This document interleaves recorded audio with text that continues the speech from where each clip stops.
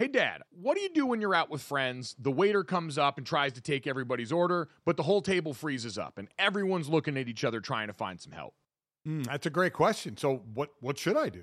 You should have some confidence, Dad, or as our friends at Jägermeister call it, shotfidence. If everyone's having trouble ordering, here's what you do. You take charge, you grab the bull by the horns, you find that dog in you, and you make an executive decision. And just order for the table a round of ice-cold Jägermeister shots. Damn, that's cold. Because apparently, we've all been drinking Jägermeister wrong. Did not know that. How should we be drinking it? Glad you asked, Dad. We should be drinking it ice cold at 0 degrees Fahrenheit. Well, that brings up other things that I love ice cold as well. And I'll tell you right out of the gate, that's going to be a candy bar pulled out of the freezer. That's my way of eating candy. Oh, I love it. On the golf course out there, you get to the turn in the middle of the round there, and you get to that little clubhouse there, and they've always got the candy bar options, and I always see they've usually got a little box of them in the freezer, and it always makes it better on a hot day out on the golf course, taking a bite of that cold, cold chocolate and getting ready to go for the rest of my round. It's the same way with Jägermeister. So wherever you are, if you're hanging out with friends at the bar, call the shots. Cheers with ice-cold shots of Jägermeister. Damn, that's cold. And remember to check out Jägermeister at www.draftkingsxjagermeister.com. Remember, drink responsibly. Jägermeister liqueur, 35% alcohol by volume, imported by Mast Jägermeister US, White Plains, New York. Lots of things go better together. Hockey, food, golf, peanut butter and jelly, Gojo and Golic, Taylor Swift and Travis Kelce. What? But if you really want to take things to the next level, drink some Labatt Blue Lights with your friends and live life to the power of we. Always enjoy responsibly. Beer, Labatt USA, Buffalo, New York. It's a beautiful morning.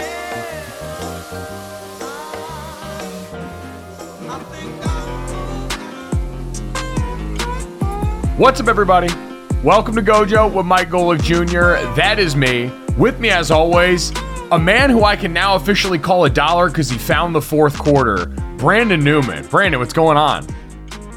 I am so pissed at you, Mike. You're not gonna dull this shine.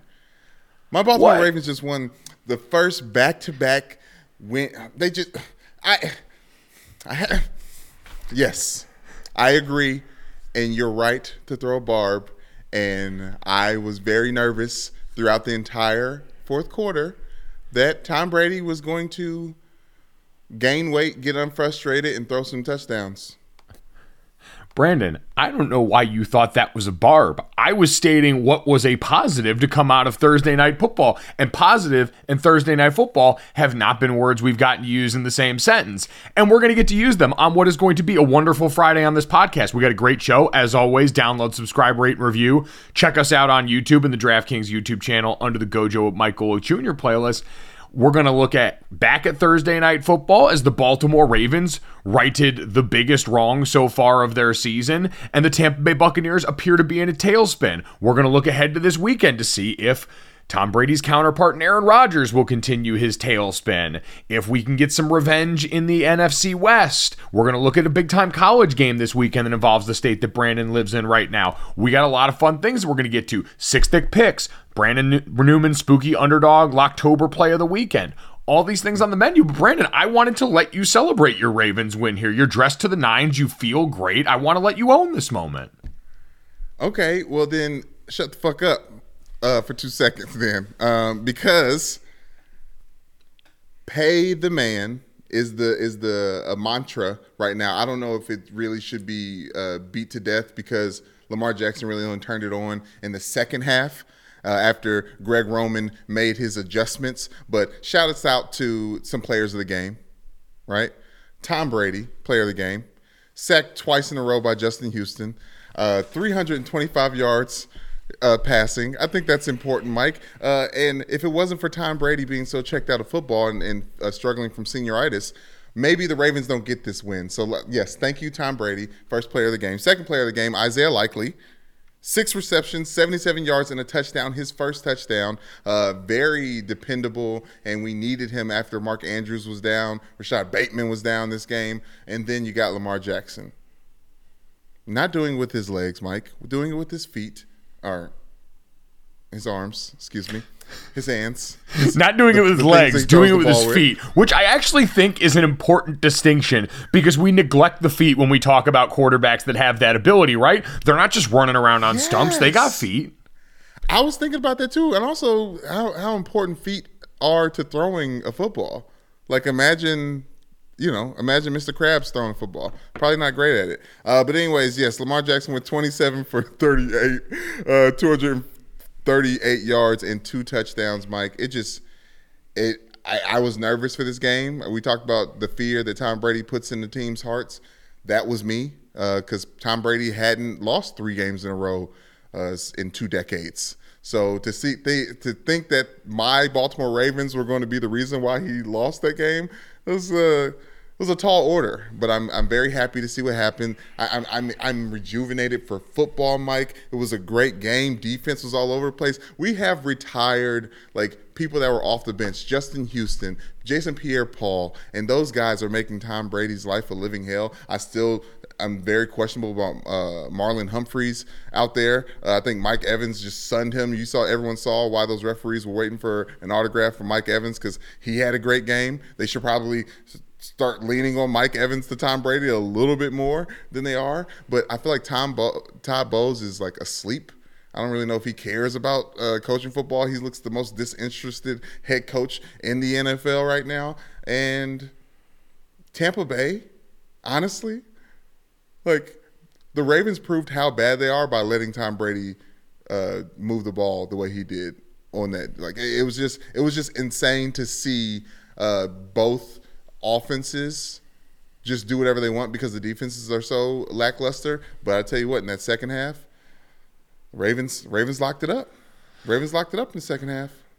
Yeah, I guess that's why I want to give them the credit here for saying the Ravens made the adjustments because Tampa Bay came out and was able to move the ball on Baltimore up front. They came out the game rushing the ball really well. They decided to see what if you built an entire offense out of wide receiver screens, how that would potentially go because there had been a stark disparity coming into this game for Tom Brady holding onto the ball for 2.5 seconds or more versus when he had done well on that. Shout out to Mina Kimes and the job she did. I believe the stat on NFL Live was Tom Brady, when holding onto the ball for longer than 2.5 seconds, has the second lowest QBR only in front of Baker Mayfield in the NFL. Ooh. So it had been that kind of season for him for all the litany of reasons that we've run down before. But before we start doing the worry thing there, Brandon, this was the halftime stats for the Baltimore Ravens here. Jeff Schrebeck, the senior writer over at The Athletic that covers the Ravens. Lamar was 19 of 30 for $144. The Ravens had 7 rushing attempts for 27 yards against a Buccaneers defense that had given up 137 yards rushing to the Panthers and allowing over 6 yards a carry the week before. Obviously bad. Now, I could point to a bunch of football reasons why that was the case. The Bucs were loading up the box. The Lamar Jackson-led Ravens weren't really doing much in the downfield passing game. They lost Mark Andrews early on in this game to a shoulder injury, who was already having a bit hobbled this week coming into the game. Rashad Bateman went out, I believe, in the third quarter of this game. So you started looking around, and the weapons were not really there. That's why I give so much credit. Greg Roman takes a lot of shit, and deservedly so, for what's gone on with the passing attack in this offense. And that will still be a story for another day because it's not like the passing structure was dynamic in this game. They just didn't need it because this Bucs defense is tapped. Done. Mm-hmm. And you could say part of that is the offense not staying on the field for very long here, getting run out of the club, all those things that add up over time for the defense. But man alive, the Devin White problem on the Tampa Bay Buccaneers defense not going away. The second half of that game was basically Baltimore figuring out how many plays they could run that targeted 45 and Pewter.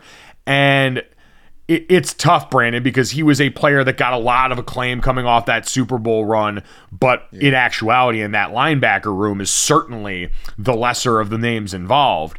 And so Shaq Barrett was the guy who deserved all the name recognition during that run, and they just lost him to injury tonight. Yeah, the report after the game. I mean, the bad news goes to worse. We'll get to that with the Bucs as Shaq Barrett, looks like he could be lost for the season to an Achilles. But Baltimore just decided, all right, this is a bad rush defense. They figured it out at halftime. They changed up some of their runs. They went with more wide zone stuff instead of pulling a lot of these guys' slow developing plays that were getting bogged down in the first half, turned into big gashes against this defense in the second half, really no matter who was running the ball. So you did that, a bunch of RPO passes, a bunch of move the pocket stuff. Again, it still was not a structured downfield passing game like we want to see from Greg Roman for Lamar Jackson. But in this game, when you had a clear advantage, this is the NFL. You take it, you win with that, and you figure it out going forward. You're not getting reps up in practice against Tampa Bay and Tom Brady like it's just something to do. So, yeah, all that is true. I think they deserve a ton of credit for what they did offensively. Yeah, but it's still Tom Brady and the Bucs, and they still won a Super Bowl in recent memory. So I'm getting that jubilation, that rush that comes from beating a bad football team with a good name. Well, and I think it's also a rush of your team doing what it hadn't even against lackluster football teams. You finished the game out. You went and just ran the ball down their throat, and you had an answer for every situation that Tampa Bay presented in the second half of this game. Even when guys started getting hurt, you had the final drive where you made use of Devin Duvernay and that speed. You were hitting them in the East-West run game. You were getting, Tyler Linderbaum, your center, was body bagging folks downfield during this game. So, yeah, I understand it's a bad defense. I'm saying in the second half of this game, they treated them like a bad defense. That was exactly how they went out and executed. True. And all faith goes to Lamar, as we should, especially against NFC teams, Mike. The stat that I saw after the game was staggering to me. Lamar Jackson, 13-3 against NFC opponents in his career. First two losses from NFC opponents was the first two losses of his career. Also happened in October 21st, 2018, lost to New Orleans Saints. Then October 28th, next week, lost to the Carolina Panthers.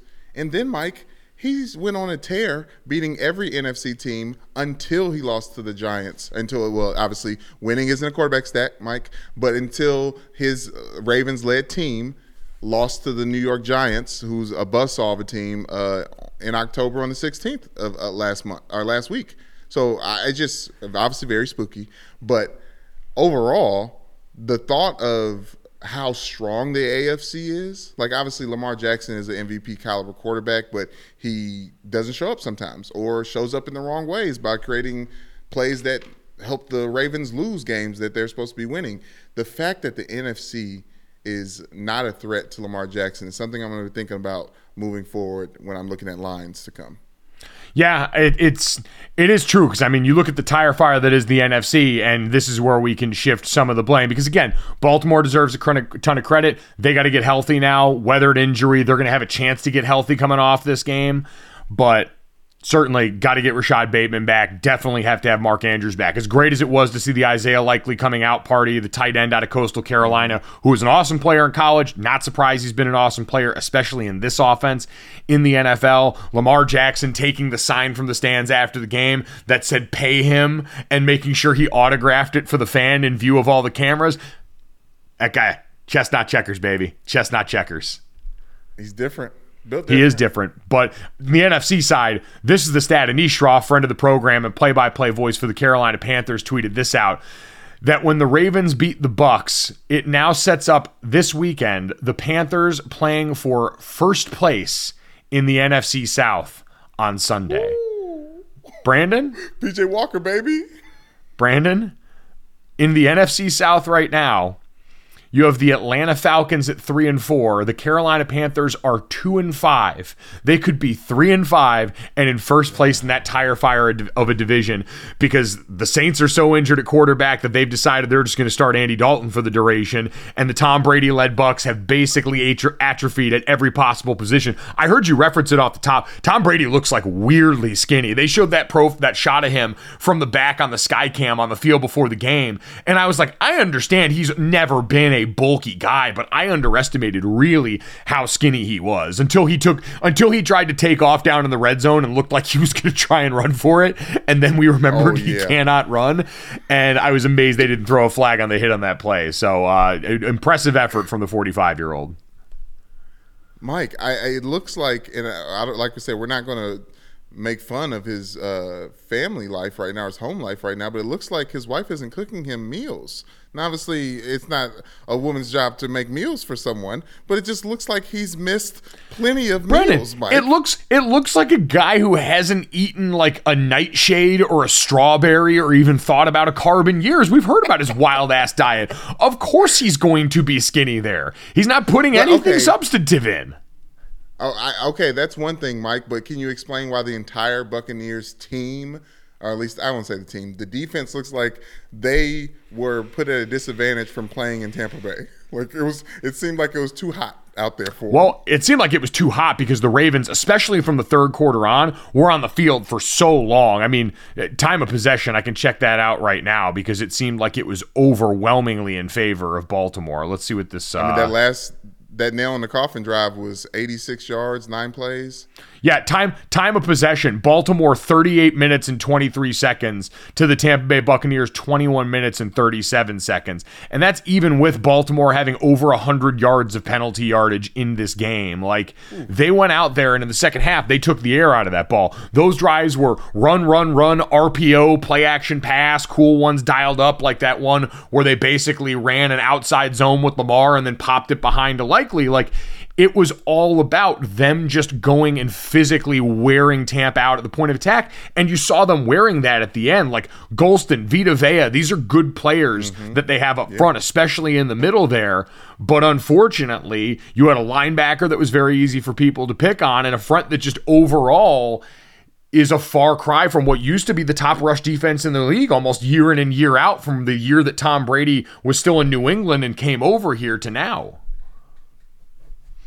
Yeah, and you would imagine that with Todd Bowles being the head coach that the defense would be the one thing that isn't causing the team problems. But it's everywhere. And I'm confused at what Tom Brady I just don't see Tom Brady making a resurgence and saving this team. Like this feels like a Super Bowl hangover a year removed. Yeah, so it's Jeff Darlington tweeted this after the game. Todd Bowles got asked about whether there will be changes to the Bucs, either coaches or players. Bowles said, quote, "We're going to talk about everything this weekend. When you're not playing well, everything is on the table. We're going to discuss that as the staff." Now, I don't know what that means because you're not going to do anything with Tom Brady. This isn't a Matt Ryan situation. You don't have that kind of pull in the organization. So that's not going to happen. Mike Evans was the only bright spot in that downfield passing attack on offense there. So you're not going to do anything there. The offensive line, you're just at the mercy of who you've got available to you. You've already made a change at left guard after that difficult start to the season kept occurring. The tight end room is what it is. We know that Cameron Brate, I believe, was out last night in the game. So Kyle was in there. You had Cade Otton in there.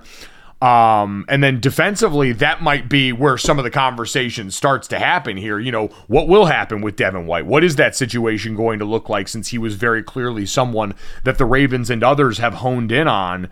But yeah, besides that, I mean, the trade deadline coming up, maybe this makes them sellers at certain spots at the trade deadline. I mean, with Tom Brady as your quarterback, you technically have to stay aggressive because it's about maximizing his limited window. It's not like unless you're going to do something drastic, you can really start to hit reset on this thing. That's not where you've positioned yourself as a franchise. Yeah, and I imagine Tom Brady's going to be staying in the ears of the powers to be. Hell, Bruce Arians could be still in that chair making some decisions. But I think Aaron Rodgers, who we'll talk about later, I feel like Aaron Rodgers set a bad precedent for quarterbacks out here, Mike, because I saw Tom Brady yelling at teammates probably a little bit more than I usually do. And then Lamar Jackson was ready to cut Ricard for holding when he had that big play. He like almost threw the ball in the back of his head. Like I'm seeing quarterbacks coming at their teammates in a way that I feel like Aaron Rodgers set the precedent on. See, I feel like Lamar Jackson's comes from a place of love because he seems to be such a genial guy with the rest of that team. Then when he gets fired up, you know it's because he's really ticked off about it and probably because he knows those guys can handle it. Patrick Ricard is a mountain of a man. Watching him split out in the slot and run a stick route was one of the coolest things I've seen this season. Greg Roman is an absolute wild boy for that. No. Yeah. I was like, yeah, wild boy. He's a wild ass boy. The fact that we got all that speed on that team, and the main person he puts in motion is Patrick Ricard. Like I love it as somebody who loves fullbacks and also loves converted defensive linemen to go get some touchdowns. Like I love it, but come on, man. I mean, putting him in motion's fine because you send a cannonball running at somebody. Putting him lined up stagnant in the slot and then asking him to run a route against a linebacker probably isn't maximizing his strong suit, but I'm not a doctor. I just play one on television. So Baltimore back at really interesting spot because we'll talk about in that division, Joe Burrow and the Cincinnati Bengals going to be without Jamar Chase for it looks like 4 to 6 weeks potentially. We'll talk about why that high end may not be the case in a little bit, but as that team suffers that setback, depending on what the diagnosis is for Mark Andrews coming off this game and Rashad Bateman, you've got a team that at least got a little bit of a taste of, all right, this is how we can go out and finish games. These are some of the things that we can do offensively when we need to, when we are exploiting a glaring disadvantage for that opposing defense. So won't go too much primetime overreaction on this one, but fourth quarter in the books for the Ravens keeps them in good position in the AFC North. The NFC South is a mess, and the Bucs are likely going to have to look into making some sort of move around here at the deadline because you can't just stand pat with the way that this roster's been, regardless of how much injury you want to talk about. All right, guys, let's talk about Jägermeister. They could have written a totally normal ad here, like a really classic ad. They could have talked about their history, the 56 botanicals. It could have been all salesy and cutesy, but they know you don't care. Jägermeister doesn't want to be like all those other ads you've seen and heard. They just wanted to say two things. Jägermeister is great, but everyone has been drinking it wrong. Damn, that's cold. Drinking it wrong? All right, if that's the case, how should we be drinking it?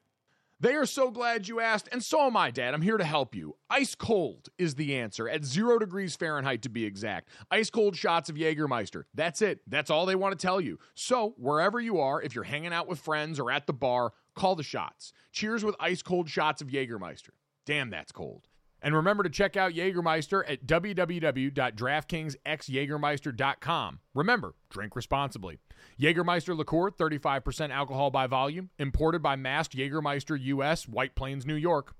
Brandon, you and I want to talk about, though, how you can go and potentially see the next Tampa Bay Buccaneers tire fire in front of your very own eyes in the stands. Yes. See, you're right now, this is buying the dip. Maybe Tom Brady and the Bucs are still able to turn this around. We all felt that little bit of magic in the first quarter when it seemed like, oh man, maybe they're putting this together. They're getting the ball out of Tom's hands faster. The O-line looks like they're creating room for Leonard Fournette. All that stuff. You buy the dip down in Tampa, and then maybe you get to see them start to make that return because, baby, like we just said, nobody is out of the race in the NFC South. Mm-hmm. And so if you want to do that, check out our friends over at Game Time. They are the fastest growing ticketing app. They guarantee the lowest prices on tickets to all your favorite sporting events, concerts, shows. You can check all of those things out in a very easy to use app. Again, it is me proof, which means it's idiot proof, which means it's simple enough for anybody to be able to use. You go in there, you look at where you're geographically located, it pulls you up a whole menu of all the events there. You can even look and see your view in the seat that you will be potentially buying right in the app. You can do all that and then check out. Takes less than 30 seconds for a low price that we're going to make even lower. Download the Game Time app, create an account, and redeem promo code GOJO. Get you $20 off your first purchase. Again, that's GOJO for $20 off your first purchase. Terms apply. Download Game Time for last-minute tickets. Lowest prices guaranteed. Brandon, we mentioned the trade deadline. We talked about some of that a little bit with Dad yesterday. We had another move in the NFL yesterday. The Kansas City Chiefs joined the party in the trade market here. They trade with the New York Giants for their former first-round pick, wide receiver Kadarius Toney, who is under contract through the 2024 season with a fifth-year option still available for 2025. Brandon, as we look and now assess these, and let me pull up and just see the price tag here. The Giants are going to get a third-round conditional pick from Kansas City that they received when the Chicago Bears hired Ryan Poles as their general manager, and then a 2023 sixth-round selection. So 2 draft picks going the Giants' way for a wide receiver that once they drafted Wan'Dale Robinson seemed like he was on the outs because he was a little bit redundant. True. Kansas City has now amassed one of every type of receiver that you could possibly have in the NFL. Outside, I mean, you've got a true deep threat in Marquez Valdez-Scantling. You've got the under underneath big slot player in Juju Smith-Schuster. You've got pure speed in Sky Moore for a guy that's also a special teamer for you. And now you add the ultimate gadget player, a guy in Kadarius Toney, who when he was in college at Florida was basically like a video game joystick came to life. He led the league in glitch plays where it looked like he just went through people. Now, in two regimes, he has not been a guy that's really been on the field consistently for the New York Giants. You go back to last year with Joe Judge, struggled to be on the field consistency. Injuries certainly been a part of that, but it just never felt like it worked there. So, Brandon, looking at the Chiefs trade, the big trades that we've had so far before the deadline, you had the Chiefs trading for Kadarius Toney, adding at wide receiver, a position that was not maybe a strength, but I think has been underestimated by the NFL after the departure of Tyreek Hill. You've got Christian McCaffrey heading to the 49ers, already played in a game last weekend, in a running back room that has traditionally been a position we've talked about, having success in Kyle Shanahan's offense. And then you had Robert Quinn, traded by the Bears to the Philadelphia Eagles. When you look at those three moves right now, Brandon, who made the most impactful move of those three teams? Because I will argue it was the Philadelphia Eagles. I want to say it was I want to say it's the Eagles, Mike. I really do. But when you're talking, because it's a big physical dominant defensive line, adding a big physical dominant defensive lineman who also gets after the quarterback. So yes, Robert Quinn makes the Eagles even more dangerous. But when you're talking about the Kansas City Chiefs and Patrick Mahomes being Thanos, who's already powerful by himself, but these individual different style pass catchers like Infinity Stones in his hand, like Mecole Hardman being the first wide receiver with 2 rushing touchdowns. Forgot about receiving Mecole. touchdown last week. And forget about Mecole Hardman. What about the backup tight ends? Like, I'm talking about Noah Gray and Jody Fortson. Like, I feel like there's too many options. Hilaire. I mean, Clyde Edwards-Hilaire. Like, there's a bunch of people. There's a bunch of weapons out there that even with injury, the Chiefs are dangerous. Like, obviously, at this point in time, all these NFL teams are just strengthening their rosters. It's the big teams that know what their rosters look like, know what they need, that are just adding to the Avengers, like taking someone and just building for a NFL or for a playoff run. And these other teams are just taking draft picks. I mean, the Giants are in a different situation, obviously, because they're in the running too. But I really like what the 49ers did, but like we said, you've talked me into Jimmy Garoppolo indifference. And I don't want to be cheap and say like a wide receiver is really going to make the difference for a team, but for a team that has Patrick Mahomes as a quarterback, yeah, a wide receiver makes a huge difference. I guess my thought process, and listen, you're right, that all of these were adding to a known strength, like 49ers rushing attack, known strength. Kansas City Chiefs passing attack, known strength, best in the league in so many statistics. Philadelphia, already a team full of guys rushing the passer well. Josh Sweat, Hassan Reddick there. You've got plenty of guys, Brandon Graham, that are going to be hard to get off the field in the name of Robert Quinn. And that's the point. Like, Robert Quinn is however many months removed from an 18.5 sack season. And I understand circumstances change pretty quickly. It hadn't been that way this season, but I reference him all the time. Brandon Thorne, one of the foremost experts of the trenches covering the NFL, said that guy still looks bendy and still looks like he's got a lot in the tank. And if you're looking for a move that's going to kind of mimic what the Rams did, bringing Von Miller over in the middle of last season to bolster that up, it's the same sort of thing where now Robert Quinn is going to go out there and not have to face nearly as many double teams. And I believe Doug Farrar said Robert Quinn had faced maybe more double teams, something like 54 double teams so far in the season right now, outpacing even some of the better younger pass rushers in the league. So this had been a guy who had been used to drawing the lion's share of attention that now is going to be fresher than ever. You can really put in there sparingly and keep all these guys fresh, understanding you want them around cutting off heads in the postseason when it matters, especially if you're potentially the NFC Super Bowl representative and it's Josh Allen or Patrick Mahomes coming out of the AFC. Like, I just think pass rusher, the value we place on that position, what ability Robert Quinn still we believe has left, and on a team that does not need him to go out there and perform right now. Like Christian McCaffrey to an extent, Deebo Samuel dinged up going into this week, came out out last week, is going to have to go out there and start to shoulder a load here pretty soon. Kadarius Toney, we haven't seen do anything of value in the NFL. It's not to say that he can't. He was, again, one of my favorite players to watch in college. Incredibly fun player. But so far, we've got no sample size to work with in the NFL, so I'm not going to be predictive there in an offense that's already lights out. And so I'll go with the Eagles on this one and say what they added at the position of value that they added is understanding and smart team building from a team that's already displayed that all throughout the offseason. But thinking about with your dad, when we talked with your dad yesterday about adding pieces and that being a big difference, and he kept referencing the Rams in the run that they made, and mainly Matt Stafford, but it was the pickup of OBJ at the last second that really made the Rams different, right? So I do think that there's a reality to fresh legs at a specialty position, especially in the offensive side of the ball. Like we saw what DeAndre Hopkins did with his first week back with the Cardinals, and we expect a lot more of that from the Cardinals. And that defense, I mean, that offense for Arizona is different with DeAndre Hopkins in the lineup.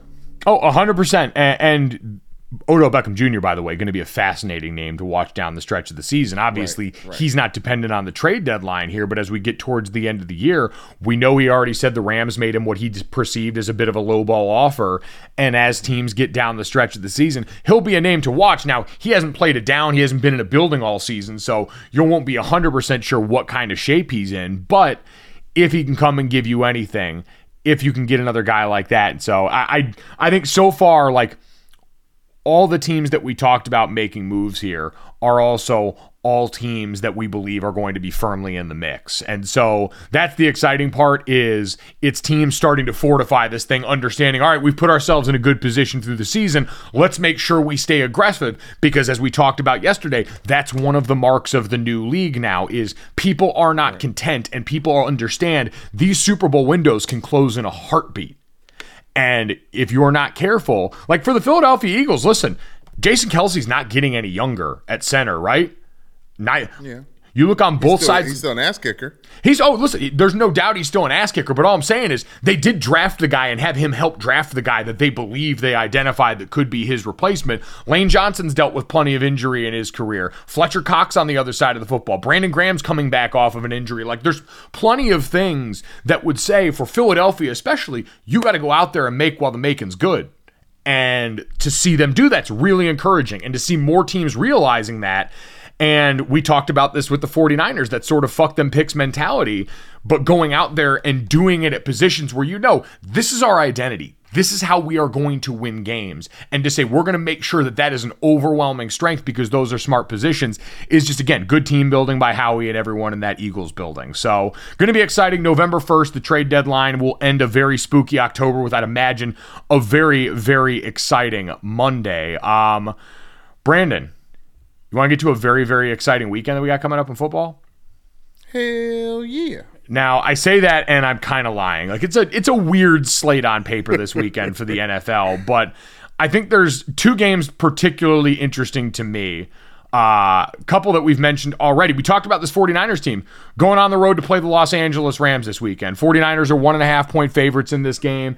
And we'll remember, they played 4 weeks ago, and the 49ers physically beat the shit out of them. Sacked Matthew Stafford a whole bunch of times, beat them 24-9.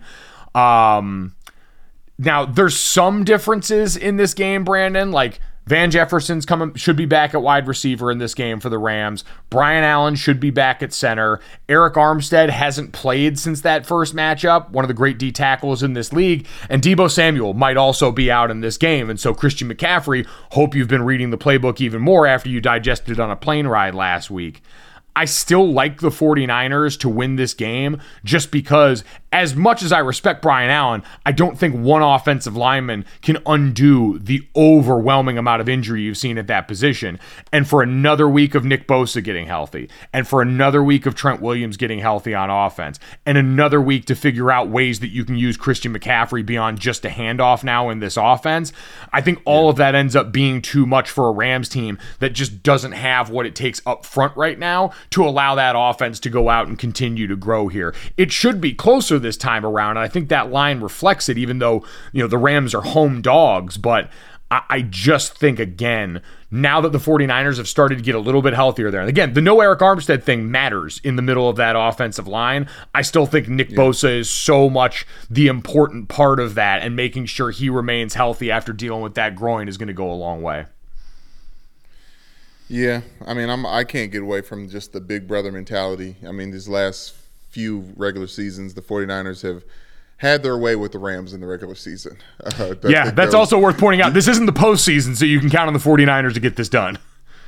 Yeah, I mean, it just seems like this is like an automatic thing. Like I'm sorry, dead air alert, but the Rams, I'm hoping, can just get a victory, but I don't know if it does anything for that team. I feel like they're too in the hole psyche-wise. Like, obviously it takes one game at a time to get inertia and get momentum but I don't know if the Rams are going to get that started against the 49ers, even with Jimmy Garoppolo. And I love watching Jimmy Garoppolo and Matt Stafford share the same field. Obviously not at the same time, but they're just so much more similar than not a lot of times and you shouldn't say that. We shouldn't say that. But Matthew Stafford is a different quarterback ever since he got on that commercial with Lilly. Damn. Wow, you're going to call this the Lilly curse. That was a good commercial, too. Curse. Oh, shit, LeBron. Oh. The Lilly curse. LaMelo. The Lilly curse. Brandon. Oh, shit. Did you just unlock something? Is this the new Madden curse? I have. Like the Lilly curse. Who else has been? I don't know if there's been anyone else. Everyone who has been with him. Now, minor disclaimer here. AT&T, if you're ever thinking about spending money with the show, we don't actually believe this. We're just playing for fun out here. You guys are wonderful, and I use your cell service, and I have a great time. But outside of that, this might be legit. We may have to explore this right now. We need to start plotting. At Gojo Show on Twitter, if we're missing any athletes that have been in AT&T commercials, please let us know, because we need to start tracking this now. This is the important work people need done. This is like last weekend when we were doing college football records based on teams' win-loss record in the years Taylor Swift had released albums. Really predictive metric that we need to now carry over into the potential Lilly curse. Potential Lilly curse, Mike. I mean, we, like you said it before, we haven't heard LeVar Ball speak since he was with Lilly. That's right. He snuck in the back half of that commercial.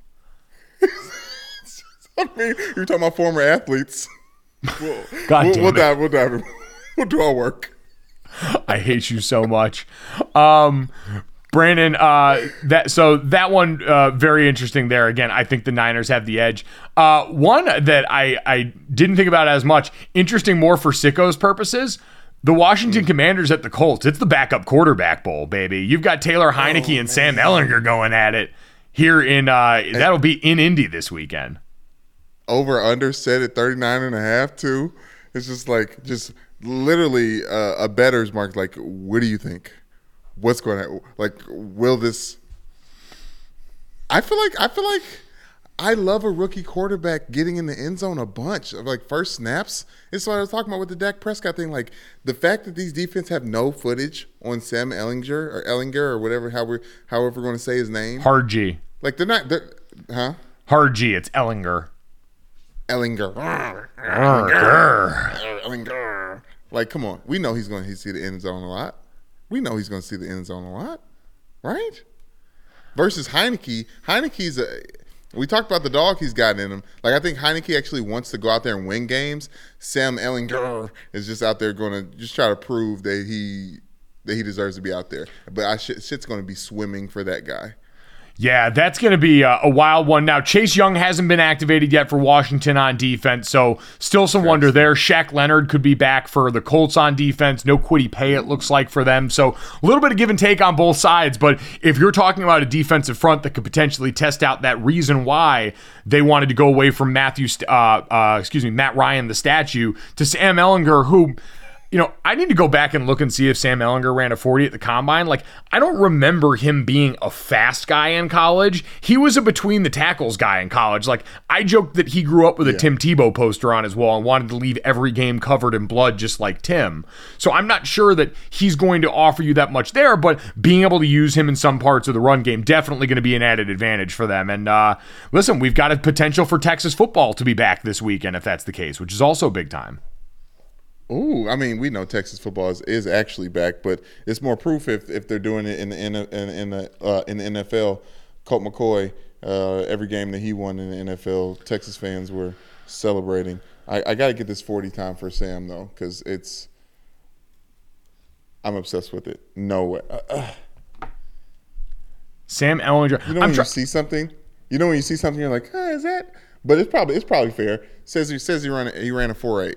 Yeah, like honestly, that seems about what I expected from Sam. Like he was going to run sub 5, but it wasn't going to blow you away. He wasn't going to be like a 4.6 or under guy. Yeah, but that 114 broad jump, Mike, I mean, I don't want to talk about explosiveness. Power. Like that is the dangerous part. Like that's the thing that other athletes watching is like, ooh, he just did that standing right there and jumped that far? Sam Ehlinger. All right.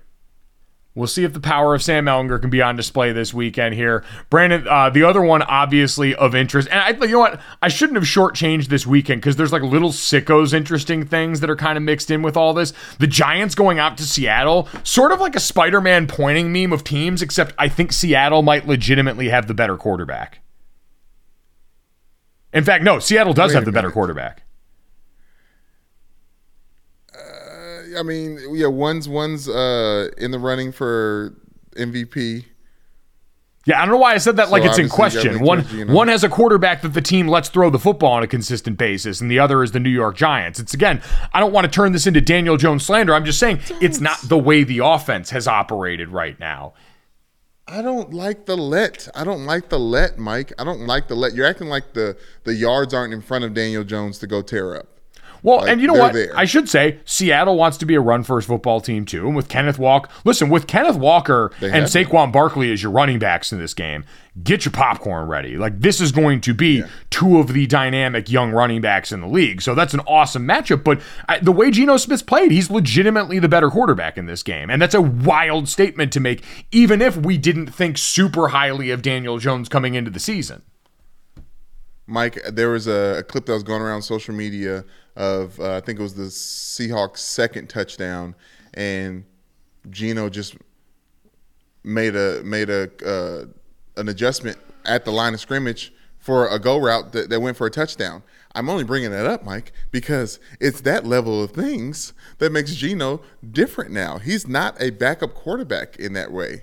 He is a veteran quarterback that's been sitting. I don't even know how to compare him because it's the first time we're seeing him, but his face is so goddamn long. He's got defensive back confidence at quarterback. Like, we've talked about some of the quotes he's thrown out there. DB is one of those positions, and I always remember talking to guys who would say, you can will yourself to being better than your physical ability with attitude at that spot up to a certain point.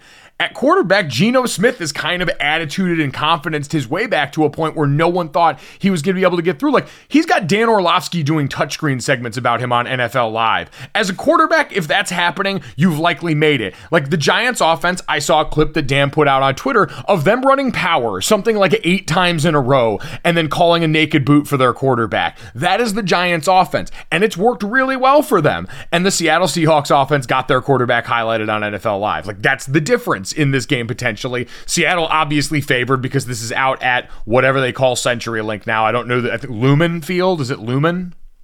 Sure. Yeah, I can see it written, but I can't pronounce it. Yeah, it is. It's Lumen Field.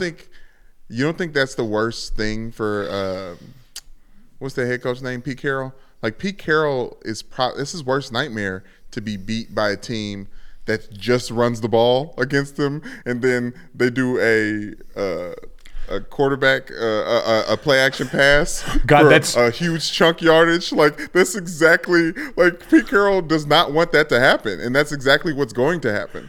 You wonder if Pete Carroll will start to get sick of all of this talk about how well his quarterback's playing and start to say, let's rein this in and have even more Kenneth Walker in this offense. Like it'll be what happened with Pitt and Pat Narduzzi, where last year they had a quarterback that was able to throw the ball all over the yard. They had an offensive coordinator, and Mark Whipple, who wanted to do all that, and they were like, no, we win with defense and running the ball around here, and made sure that they turtle shelled that whole thing up. So maybe you get some of that in Seattle for Pete Carroll, who is notoriously conservative. I mean, hell, I wouldn't be surprised if Pete Carroll had Geno Smith giving looks to the defense when he's like, get out there. Like, we need to defend against Daniel Jones. Oh my God. The last one I wanted to look at, Brandon, because it's a first in a long time. The Sunday nighter, Green Bay at Buffalo. Aaron Rodgers is a double-digit underdog this weekend. Aaron Rodgers had gone 234 straight starts to begin his career without being a double-digit underdog, the longest streak to begin a career in the Super Bowl era, including playoffs. This is uncharted territory. And, Brandon, we just watched a Tampa Bay Buccaneers team who we have looked at as the closest comp to what's gone wrong with the Green Bay Packers get physically whooped on Thursday Night Football. Now, it's not a short week, but I look at Green Bay, who Alan Lazard, their best wide receiver, said he doubts he's going to be able to go. So unless this is the ultimate act of gamesmanship, you're going to be without the one receiver that Aaron Rodgers has been able to count on. Still no Randall Cobb, who's out with injury. Like, tell me the part of this that's supposed to go well for this Green Bay Packers team against the best team in football. Who's also coming off a bye, by the way. The Bills are coming off a fucking bye from last week. This is one of those games where I'm going to be an idiot, and spoiler alert for Sixx Thicc Picks, I'm going to bet the Bills minus 11 in this game, and then the NFL is going to happen. I already know what's happening. Yes. So again, this is prime fade Mike territory. I am going to fly so close to the sun on this because I believe Buffalo is truly a buzzsaw this year, and I believe that Green Bay defense is going to let them get pushed around up front. We saw Buffalo go and push around the Kansas City Chiefs up front in their game quite a bit. I just think it's going to go that way, which means without fail, the NFL is going to happen because the NFL is the weirdest place on earth where now all of a sudden against the best team in football, because it's a primetime matchup, Green Bay will show up and melt all of our brains for the rest of the season. This is a trust issues game. Trust issues, yeah. Well, that's the thing. I can't talk about trust issues. I can't stop thinking about Aaron Rodgers in this spot. Like, I'm thinking about when's the last time Aaron Rodgers. Well, I guess there's no last time Aaron Rodgers was a double-digit underdog. None. And made the shit happen. So there is no last time for this. But like with Tom Brady, and we talked about this last week, I believe the Giant dies when I see him laying on the ground and he doesn't wake up for a whole quarter. Like, I think I'm very skeptical. And I love that line, Mike, because I just feel like Aaron Rodgers is drinking mushroom tea with his offensive weapons, and they're looking at the line and they're meditating and they're saying positive mantras and good motivation. And I feel like this is one of the games where it's like when the Washington Commanders randomly beat a team that they have no business beating, and that could be any team in the NFL. Let's say the Seattle Seahawks. Like, this has the inklings of a bad team with a good name beating a good team with a formerly bad name, but now good team, good name. Does that make sense? Yeah. Like you said, the NFL is going to happen. Yeah, at some point, and this happens every year. You mentioned it's October, spooky shit happens. I am really going in the face of every energy in my body, and I'm trying to rely on the football that says nothing about this Green Bay team has been dependable this year. The lines of scrimmage have not been stout. They are still banged up. I think David Bakhtiari wasn't practicing still the other day. We didn't see him much in that game last week as that line got shuffled around again. And so I'm just looking and going, what about that situation, now down your best wide receiver potentially, is going to get demonstrably better? I'm going to trust my eyes and that this is not a good football team. And Buffalo, at every turn this year, has gone out and played the part of the buzzsaw. So that is, that's the NFL weekend. When's the last time Josh Allen shit the bed? The last time I remember, well, I mean, I don't know if it was shit the bed, like he lost that greatest playoff game we've ever seen against the Kansas City Chiefs. The last time I remember Josh Allen truly pooping his pants was that playoff game, his like second year, where he took a 26-yard sack and just YOLO'd the ball up in the air or some wild shit. So Yeah. it's those first couple years with him. it's been a while, and that team is just so good top to bottom. So again, setting it up for the NFL to happen. We'll get to Sixx Thicc picks in a bit as we fly too close to the sun, but the NBA playoffs are heating up, and so is the action on DraftKings Sportsbook, an official sports betting partner of the NBA. With same-game parlays, live betting, odds boosts, and so much more, don't miss out as the NBA postseason winds down. And now that the Boston Celtics have slayed the boogeyman in the Miami Heat, Boston fans, we feel a little bit more confident about the situation. You can decide right now, and if you're new to DraftKings, you can also check this out. New customers can bet $5 to get $150 in bonus bets instantly. So download the DraftKings Sportsbook app now and use code GOJO. That's code GOJO for new customers to get $150 in bonus bets when you bet just $5. Only on DraftKings. The crown is yours. Gambling problem? Call 1-800-GAMBLER. Or in West Virginia, visit www.1800gambler.net. In New York, call 877-8-HOPE-NY or text HOPE-NY. That's 467-369. In Connecticut, help is available for problem gambling. Call 888-789-7777 or visit ccpg.org. Please play responsibly.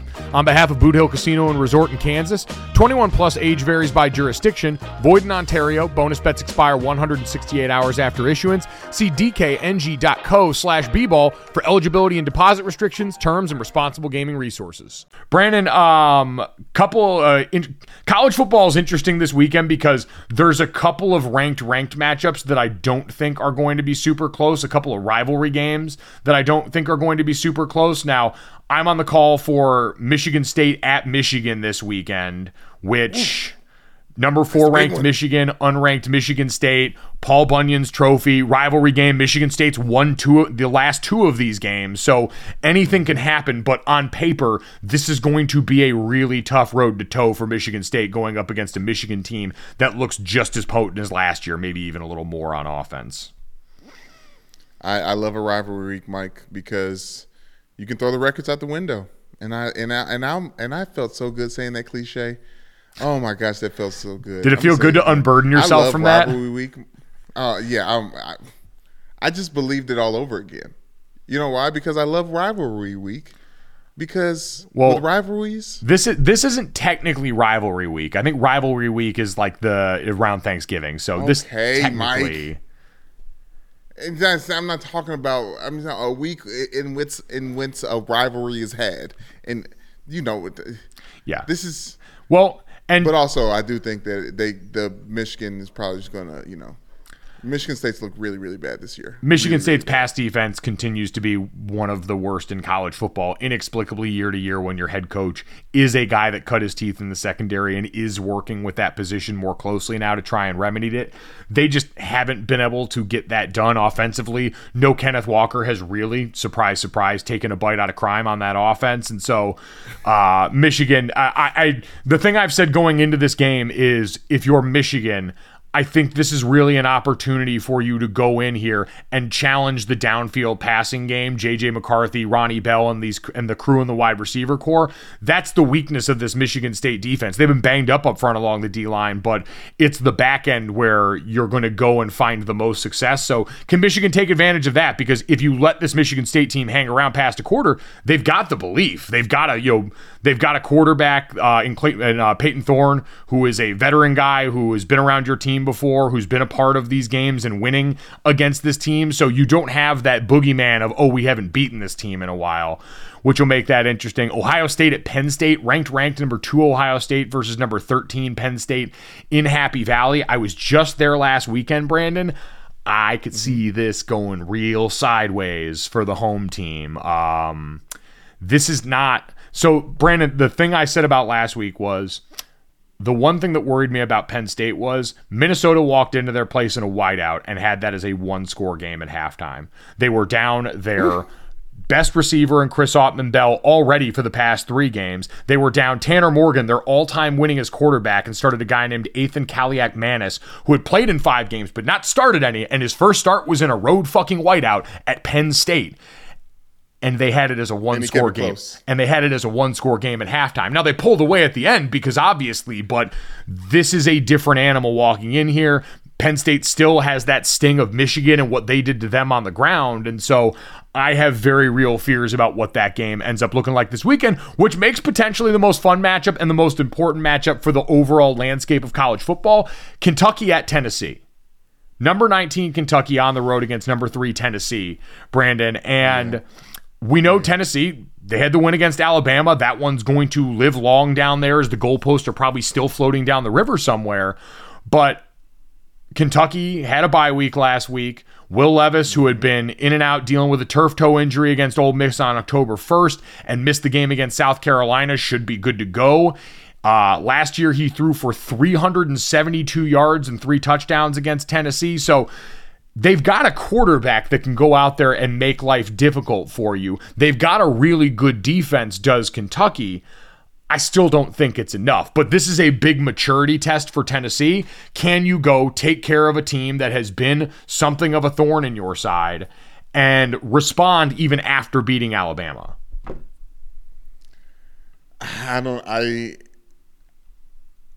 don't believe that Kentucky has it, but I really, really want them to, because that would just throw a monkey wrench in this college football playoffs that is looking like we're going to have 3 representatives from the SEC conference. And I'm not a big fan of that, Mike.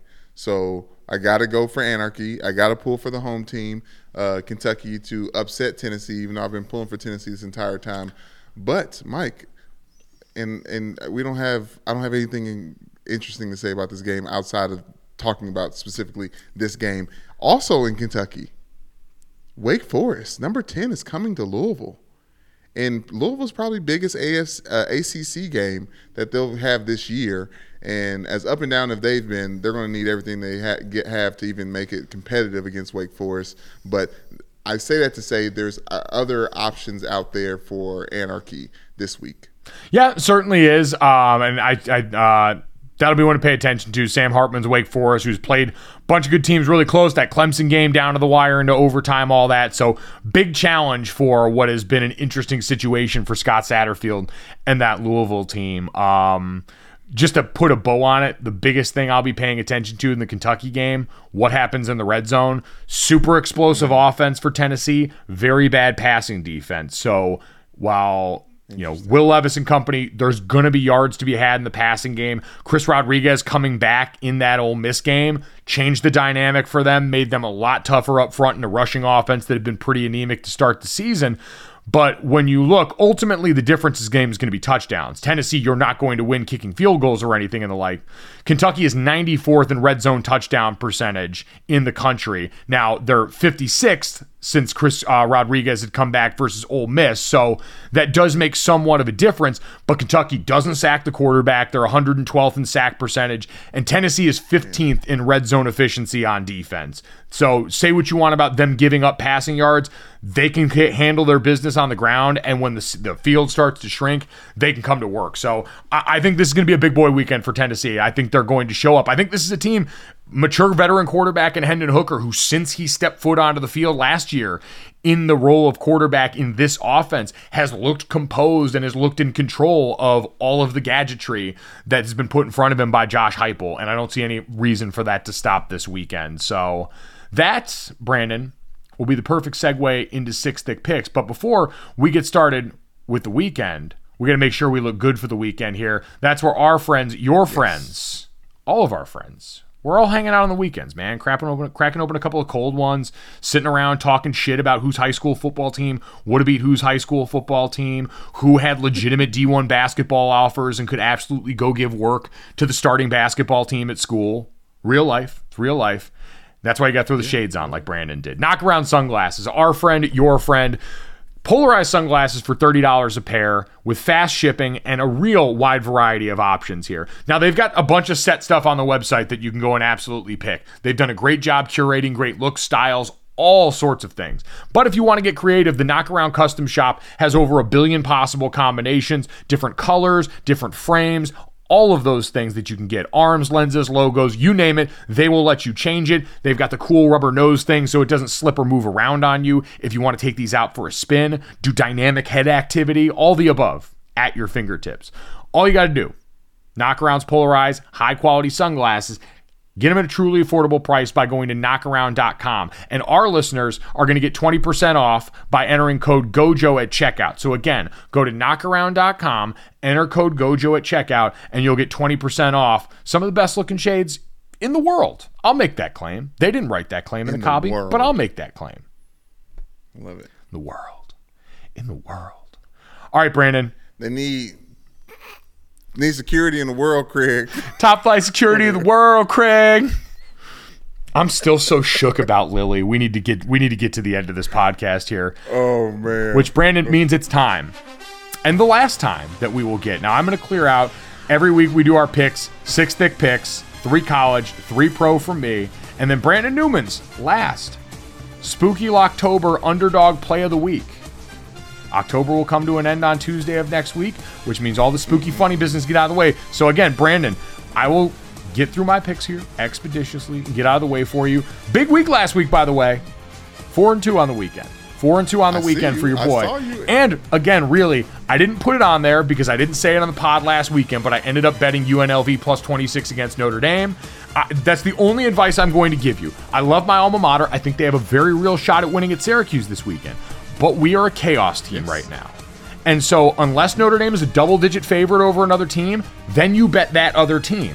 If not, stay away from Notre Dame games right now. You don't need to be betting that. You don't need to do that to yourself. I have gone off the habit of betting Notre Dame this season outside of that moment. I've gone out of doing it publicly because I want good things for my alma mater, and I don't want to have any active hand. I don't need any other rooting interest in those games. It's too painful for me already watching those games.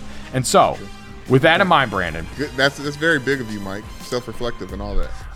If I can, as a 33-year-old, learn and grow in some ways and stop ruining my weekends by letting Notre Dame football emotionally devastate me, then I'm never going to be the person I want to be, the man I want to be. Someday, maybe even the father I want to be. Who knows? So, all those things. All those things. All right. College plays this weekend. We got 3 here. Another big one as we look at the Big 12, Oklahoma State and Kansas State. Oklahoma State actually a dog in this game on the road in Manhattan, Kansas. Oklahoma State, I like them getting 1.5 points. I think this team survived a big-time scare against a Texas team that can really move the ball around with Quinn Ewers and company. Adrian Martinez, it sounds like is going to be good enough to go in this game. Got banged up in Kansas State's last game that they managed to hold on in. I like K-State. I like the Adrian Martinez story. Deuce Vaughn's one of the coolest running backs in college football. But ultimately, I think this Oklahoma State team is proved themselves too consistent in a number of situations. TCU got one over on them, but there's no one, even with Deuce Vaughn being in there, there's no one as far as a weapon, a move piece on the field that affects the defense the way Quentin Johnston did with TCU against Oklahoma State. So I'll take Oak State plus 1.5 in that game. This, Brandon, is back to our bread and butter. Iowa and Northwestern. Now, this game opened up somewhere around a line of 31.5. It was historically low. Like, I think may have opened up, and if it had hold, it would have been by far the lowest line in the history, history that we can find of college football. It is now, I got it at 37.5 points. We're hammering the under, baby. Northwestern wants to get up and run a bunch of plays. I don't care. These offenses, even if Iowa's making a change at quarterback, I don't trust anything that's happening with that offense, and you shouldn't either for either of these teams. So we're going to ride Iowa unders because we're Americans and we have to have something to believe in, and Iowa going under on 37.5 feels like that place to stake our claim. Last one here, Brandon, Ohio State minus 14.5. I think they go into Happy Valley, and I think they make this very unfun. You don't think a whiteout game or any type of gimmick could possibly? Nope. I think they cashed their whiteout ticket appropriately for a game that they knew they were going to win. I don't feel good about this for the folks in Happy Valley. NFL for the weekend, quick before we get to your underdog play, Brandon. Jacksonville and Denver. Jacksonville going back home to London, getting ready to play the game on Sunday morning. Dan Orlovsky, friend of the program, going to be on the call for that one. Very excited for Dano over in foggy London town. Over 39.5 in this game. Seems counterintuitive, but London, weird shit. I'm going to go against my better judgment on this one and say they get over 39.5 in this game.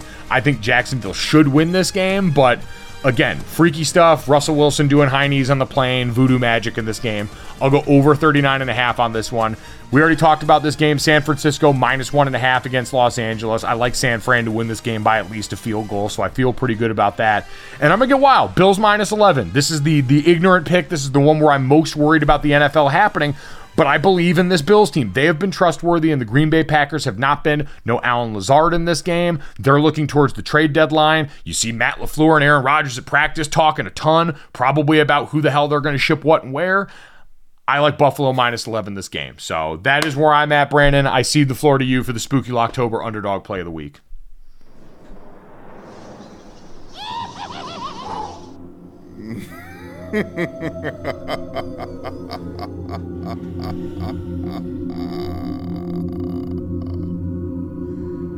Mike, the last spooky Locktober pick of the week is the biggest, the baddest, the scariest pick I've ever picked with the biggest line. Steelers +10.5 against the unbeaten Philadelphia Eagles. Mike, this is brotherly love against brotherly love. The same city, or the same state foes, right? Philly and Pittsburgh. We're talking about an Eagles team that's unbeaten, that's coming off of a bye, getting ready for the Pittsburgh Steelers. I think there's a little bit less interest in this game from the Eagles. I think the Steelers that are sitting at the bottom of the AFC North have nothing to fight for and really just want to prove legitimacy in some way. I think Kenny Pickett is going to clean up his, I think he's got like a 2-to-7 ratio between touchdowns and interceptions. I think he's going to. He puts the pick and pick it. He puts the pick and pick it, always does. And Mike Tomlin, Mike, someone who I said is going to be excited to see him coach through his first losing season when the season started. I don't believe it. I don't believe it anymore. I have faith in them to an extent, but this will be the biggest upset of the season, of the NFL season, and I'm locking it in as my last spooky Locktober pick of October. The Steelers will cover. I would love if they won, but I don't need them to win. I learned from my mistakes with these lock picks. I'm just going to take the points. The Steelers will cover. All right, there you go. Brandon's last spooky Locktober Underdog Play of the Week. Going out with a bang. Going out with an unmitigated bang. Trying to call this at least against the spread upset for what has been one of the best, if not the best team in football for most of the year. At Gojo Show on Twitter if you got anything you think we missed on this front. But Brandon, one more time for the week. We're here. It's ready. I know. Don't get too worried. But Brandon, I have to do it. I have to ask you. Do you know what time it is? I just laughed menacingly, so I refrain from doing so. But yes, I know what time it is. It's like when I put a double It's October, Mike. I put 2 LOLs in a text. I hate that. You bookend it with an LOL. I feel awkward after. I have to apologize Midwesternly. Start with the LOL, end with the LOL. You may not know this one, Mike, but it's a Halloween classic, so get ready. Always a good start.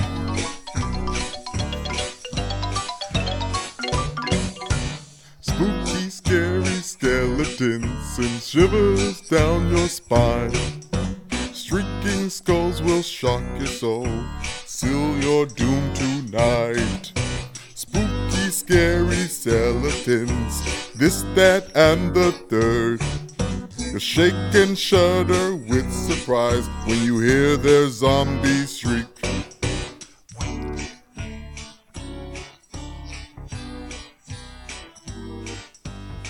don't even like it, Mike. I actually thought, like, even Brandon, I don't know the song. I really enjoyed it. Like, I want to hear the song now. you enjoyed I Brandon, can't wait for you to. Most of life is about execution, and that was well executed. We had you stumbling drunk over the Overheads Will Roll the other day in what was like a car crash of interest. This was really well done. This was like you parallel parking in front of a crowded restaurant.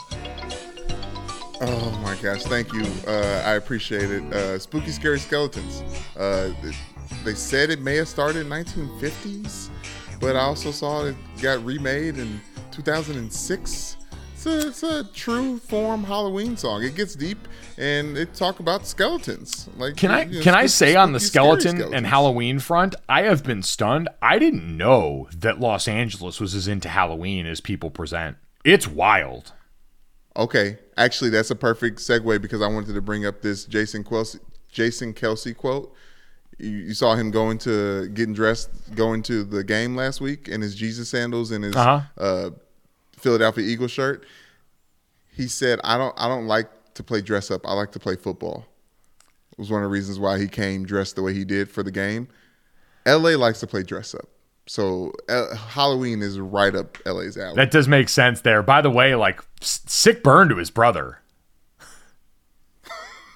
I mean, constantly though, right? Yeah, but no, I guess I undervalued that, Brandon. You're right. Place that likes to play dress up, but I was getting texts for Sarah Spain, who, friend of the program, even though I don't think we've had her on yet, but she will be on at some point. No. ESPN radio host, text me and was like, "You need to go to the Nightmare Before Christmas house that's over in this Manhattan Beach neighborhood that's not far from my place." I had walked by it that day. I was visiting friends of ours and walked by it that day. Brandon, it's incredible. They have listed show times for a light and sound show that they put on for the children of the neighborhood. It's remarkable. What? I thought you were about to say show times of every time Nightmare Before Christmas was showing on cable. Like that. Like they're like a TV guide, but for the neighborhood. Yes, but also I had this conversation with my little sister earlier today. Do you consider The Nightmare Before Christmas a Halloween movie? Or you do consider it a Halloween movie? It's both. I will gladly play it during either season. Okay. Yeah, there's definitely both because she was just in her bag. I think she was maybe listening to the podcast. She was in her take season. She was like, if Nightmare Before Christmas is a Halloween movie, then The Grinch is a Halloween movie too. And I was like, what? No, that's... No. So just because one person is in costume and very mean and evil doesn't make it a Halloween movie. Yeah, not at all. That's... I like... Listen, I'm not here to shame your family, but it's an objectively bad take. Like, I'm sorry. I just can't do anything with very it. Very bad, yes. I can't... It runs in the family. Genetic takes. Which that seems like a dark road to go down, so we're not going to experiment with genetically modified takes. Yeah, from the people who brought you GMO comes GMTs, and we're not ready for that one right now. Going in, altering the DNA of a take. You know what? Oh wow! File that Jurassic Park. File that away for the off season. Genetically modified takes. We'll get in the lab. In the meantime, Brandon, let's get to this, that, and the third, and let's start off with this. We have got the Astros and the Phillies getting started with the World Series. Game 1 coming up as this podcast releases on a Friday here. Brandon, you and I have famously covered baseball very little on this podcast leading up to this, off blind faith and nothing but what we've learned in recent weeks here. Who you got and how many games? I'm gonna go Philly. I'm gonna go Philly in 5. I'm gonna go Philly in 5. Philly in 5. All right, reckless. Yes. Unlike my Locktober pick of the week, this is spawned off of and fueled by my hatred for cheaters. You know what? Suck it, Houston. And you know what? I get it. No one should want Houston to win. They managed to, I'd still say super impressive. They managed to walk through all those cheating allegations. Clearly now a team that was going to be impossible for them to cheat, and all they did was beat the shit out of everyone. It didn't matter. Season. They are so far unblemished in Major League Baseball's postseason. hitting the Yankees so hard that they booed Aaron Judge, and now people are wondering if that's going to affect their ability to go out here and bring people in the offseason. That's how hard they broke they baned the Yankees. They said, first I'll break your spirit, but first I'll break your body. They baned the Yankees. And I think it's because the Yankees fans were like, really, to the Astros? Oh yeah, the genesis of our frustration with baseball. But yeah, I don't like. I mean, I love Jose Altuve just because I like him standing next to taller players and seeing that. But I just don't. I just am not a. I'm not a big fan, Mike. And I hope. Also, there's this guy in Houston named Mattress Mike. Yeah. You hear about this guy? Oh yeah. Mattress Mike is a very very usual championship character down there. Yeah, I don't know. He's set to become a multimillionaire, even deeper multimillionaire if the Astros win, and I just can't have it. I can't let it happen, Mike. I love Kalachkis in Houston. I love Paul Wall. I love drill music. I love sip and slide, leaning low. I don't love strip clubs. I do love food that they serve at strip clubs, but all the things that Houston offers. But I don't know. They can't win the World Series. So who do you have? Jim Mackingvale, Mattress Mac. He's the owner of Gallery Furniture in Houston, and according to this, he is set to win $75 million if the Astros go on to win this. So imagine that bet that he put down. It's got to be just the arrogance on Mattress Mac. The temerity, the unmitigated gall. By the way, the Astros minus 185 favorites on DraftKings for the series here. I am going to pick the Astros in 5. I want to see Philly go out there and get one. This has been a fun team. They've been the poster for the new expanded MLB playoffs. They were the last seed in. They the last seed in the National League. You had Bryce Harper hitting that 2-run shot in the bottom of the 8th inning that's going to go down in Philadelphia sports history if they end up doing anything in this World Series and getting the win. They made a manager change in the middle of the year, all that shit that I think is just going to be crushed under the foot of reality, that this Astros team is just a hammer. So I'll be happy for Dusty Baker. He was a guy that got thrown in there to basically clean up somebody else's mess, and people thought they were going to leave him for dead. And now there's a chance Dusty Baker could go out here and win himself a World Series, which would be exciting. So crazy. That is Gojo Does Baseball. Brandon, let's get to that and get right back to football where we feel safe and warm. This tweet from Kelsey Conway, who covers the Cincinnati Bengals. She covers them, as I pull this up right now, for the Cincinnati Enquirer and for USA Today.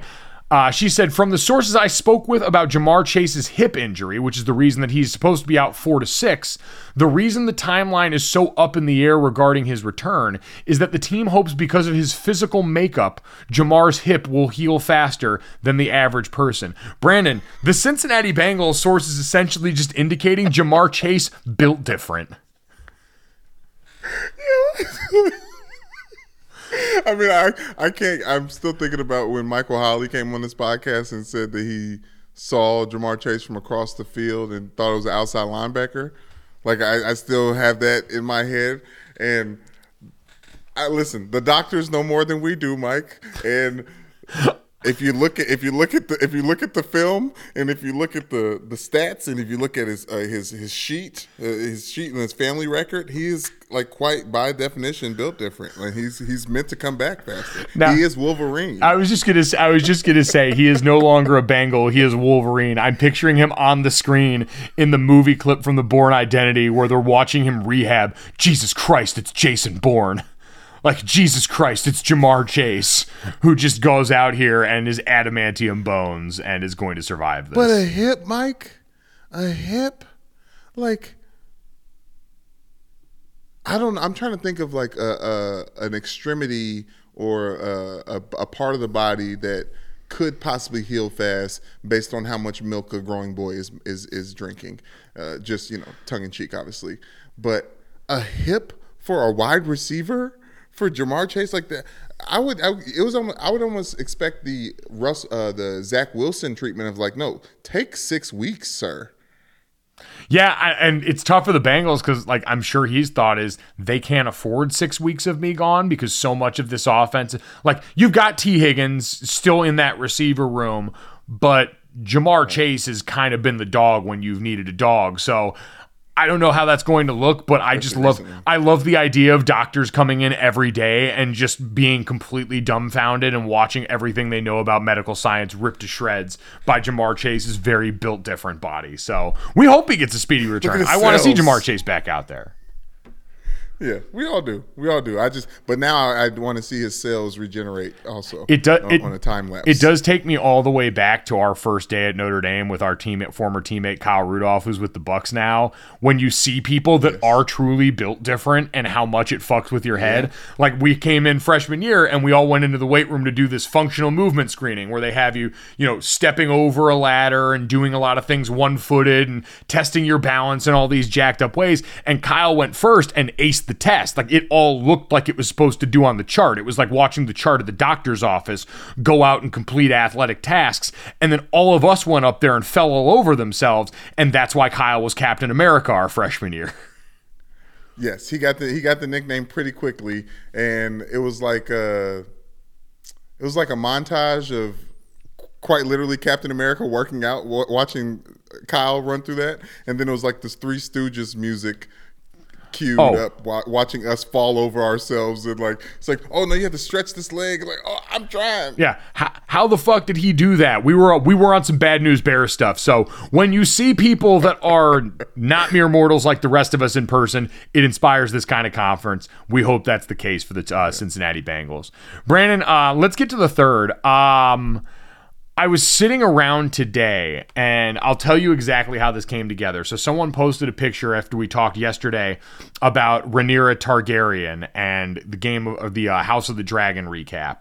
And they showed that picture of her walking for the first time into the Dragonstone Hall with the big map on the table as the queen. And in the background, they had some Game of Thrones ass music in there. And I think accurately pointed out, actually, with her entire character arc, Meek Mill's Dreams and Nightmares would be a far more apt entrance for her. Hold up, wait a minute. Y'all thought I was finished. Like, that is the energy that she rolled into that shit with. And then it got me to thinking, obviously, about the 2017 Eagles, who could have fought and defeated God that day, and he would have stood no chance. Again, God plus 10 against the 2017 Eagles the minute that started getting played in the stadium. And so it got me to think. God would have had LeGarrette. He would have had to have LeGarrette Blount on his team. He didn't. No, he didn't. God had no Blunt that day. God would have been looking up at the sky asking himself for help against that Eagles team. They would have decleated the Lord. Oh my goodness. But Brandon, all of it got me to thinking, what is the most potent pregame drug that you can take when it comes in the form of a song? Because for years, before the Dreams and Nightmares spectacle, going back to our time in college, I always pointed to C Murders Down for My... Yes. That was the song that if you put it on in the locker room, without fail, it was like you put something in the air where if you put it on in one corner of the locker room, all of a sudden you'd see people come running over to that section. Everyone's head bobbing. Everyone starts mobbing a little bit. It gets a little loose. And I thought Knuck If You Buck was going to be one. Elle Duncan famously played Knuck If You Buck at her wedding, and I'm surprised there weren't more things broken in the video that we saw. And I think Dreams and Nightmares has supplanted all of those. Like, Brandon, when you think of all-time pregame tracks, what's up there for you? Because I feel like these are some Hall of Famers. Yeah, well, I'm a 90s baby. So, and I grew up around predominantly white kids. So, the thing that hits my bones a little different. I would say this. Before I even got to high school, Ludacris, it's called Got Them, featuring Titty Boy, I-20, Chingy, and Ludacris, and it's just like a big shoot 'em up track. Got them guns. They go. Cat. I used to listen to it before every game in youth league. So like the reason why we know each other is because I listened to that song. Because I used to go just messing people up. But in high school, Mike, Faint from Linkin Park. Oh man, yeah. See, now you're speaking like young Mike Golick Jr.'s language. I'm like not Collision Course. I'm talking.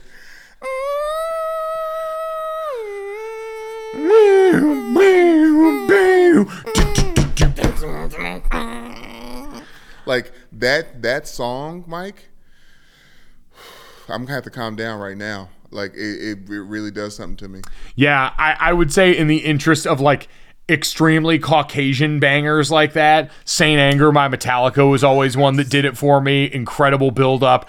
I like even know that's what that song is. It's also one of those songs, Brandon, that when we talk about like for us our childhood being so like latched on to music videos that we remember, they went and shot that music video in San Quentin's prison and it was just lit as hell. So that always sticks in my craw. Pretty much anything by Breaking Benjamin, I still go back to the well on that one early and often now.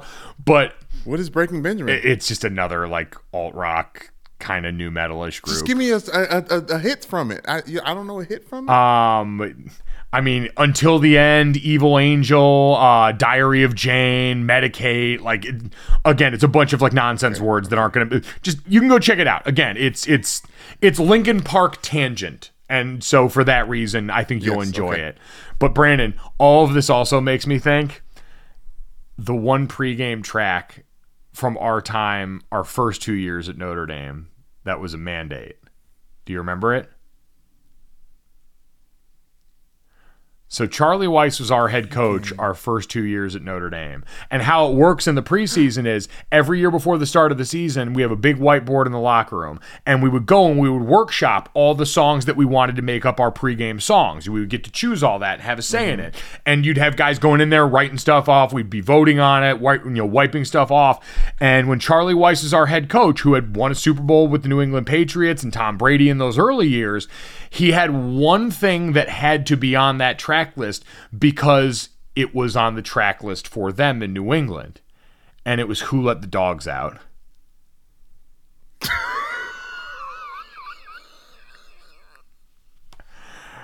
And Brandon, I mean, I still love Coach Weiss to this day. I talk to Coach Weiss all the time. Like, he's someone who's been very good to me over the course of life. But when that song would come on and we'd be stretching out on the field, I could not look across the field at the other team because I knew they were judging us.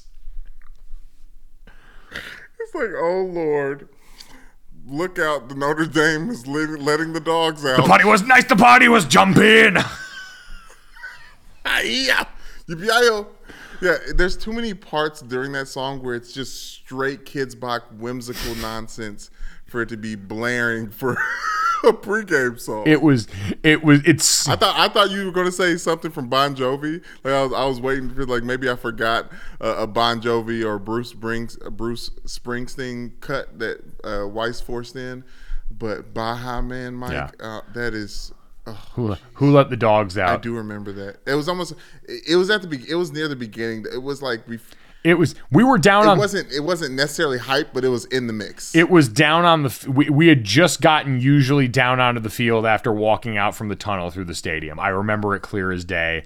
We were down on there, and I would sit down and I would start stretching facing the end zone, so I wouldn't have to look at Michigan State over on the other side of the field.